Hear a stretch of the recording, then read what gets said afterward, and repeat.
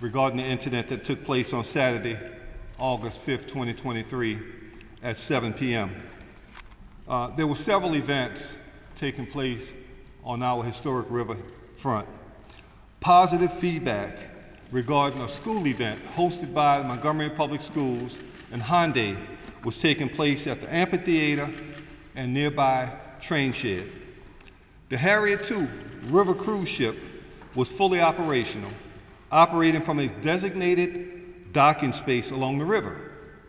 The Harriet takes passengers on 2-hour tours up and along the Alabama River throughout the day. On this day, there were 227 passengers aboard that vessel. The incident occurred between the co-captain of the Harriet II vessel and a private boat owner and his family. As the Harriet attempted to dock in its designated space, designated and reserved due to the gangway access as well as the mooring requirements, the private boat was docked in its space, prohibiting safe docking of the Harriet. The captain of the Harriet remained away from the dock for nearly 40 to 45 minutes as he attempted to contact the operators of the private boat via PA system. They were only responded to with obscene gestures, curse words, and taunting. The co-captain was then picked up by a separate vessel and brought to the pier in an attempt to have a conversation with the private boat owners and or have those boats moved so that the Harriet could dock. A confrontation ensued between the co-captain and Mr. Pickett, the co-captain, being attacked by several members of the private boat.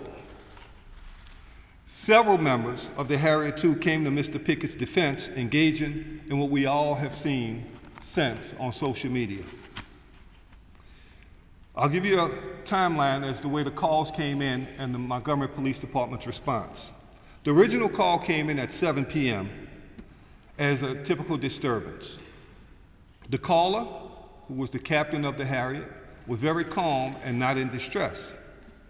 As additional calls were received, at 7:15 p.m., the call was dispatched to the Montgomery Police Department.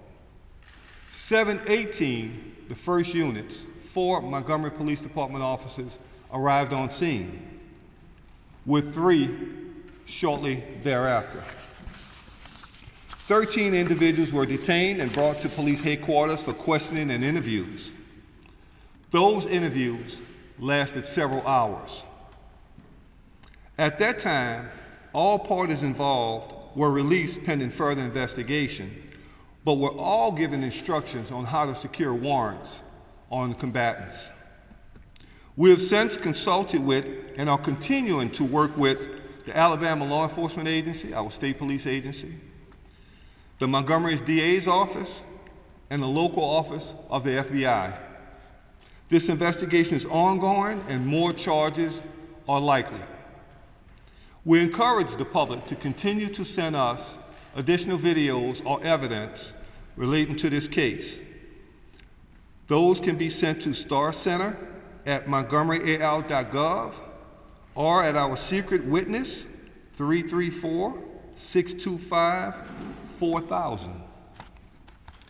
The victims in this case, the co-captain, Mr. Damian Pickett, black male, and a 16-year-old white male juvenile who was struck by the owners and operators of the private boat.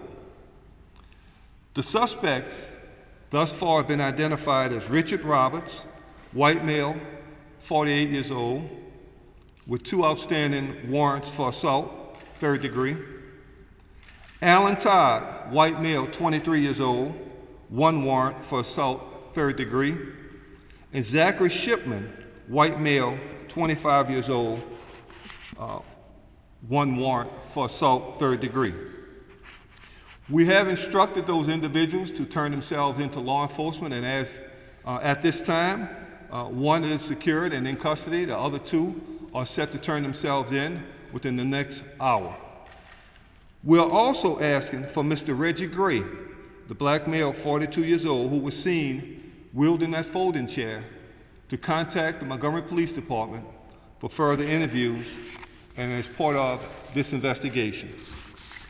As the mayor said a minute ago, this investigation is ongoing and more charges are likely. We want to thank the public and the media for supplying the much needed evidence and video surveillance that we've received, and it helped us to determine the facts as they happen. Keep in mind, when the incident took place, when it initially took place, the police department didn't have the luxury of the videos that we all have seen now. The police department was acting on statements and witness statements that occurred as we arrived. Now that we have more information, again, more charges are pending. I'm available to answer your questions, but that sums up where we are at this time. Sir? Yes, David Lamb, CBS 42 Birmingham. Can you identify who has turned themselves in? Not at this time. We know one individual has turned himself in. He is in the custody of the Selma Police Department.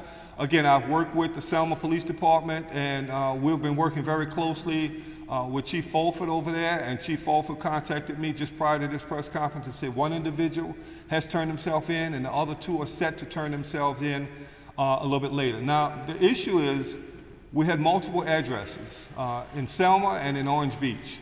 So locating these individuals were a little bit challenging, but now we've made contact. We should be and will be bringing those individuals here for justice. Sir? Chief Randy Scott, APTV. Saturday night, there was some video that shows some individuals being led away in handcuffs. Were those folks detained, or were they released a little later after they were detained? So on the night of the incident, the Montgomery Police Department detained 13 individuals for questioning and for further investigations. Those individuals were transported to police headquarters, in which at that time we were able to gain much needed information we need and provide them with information on how to secure warrants for the information and for the acts that you saw live on TV. Chief, can you give us any details about that conversation that happened, the fight?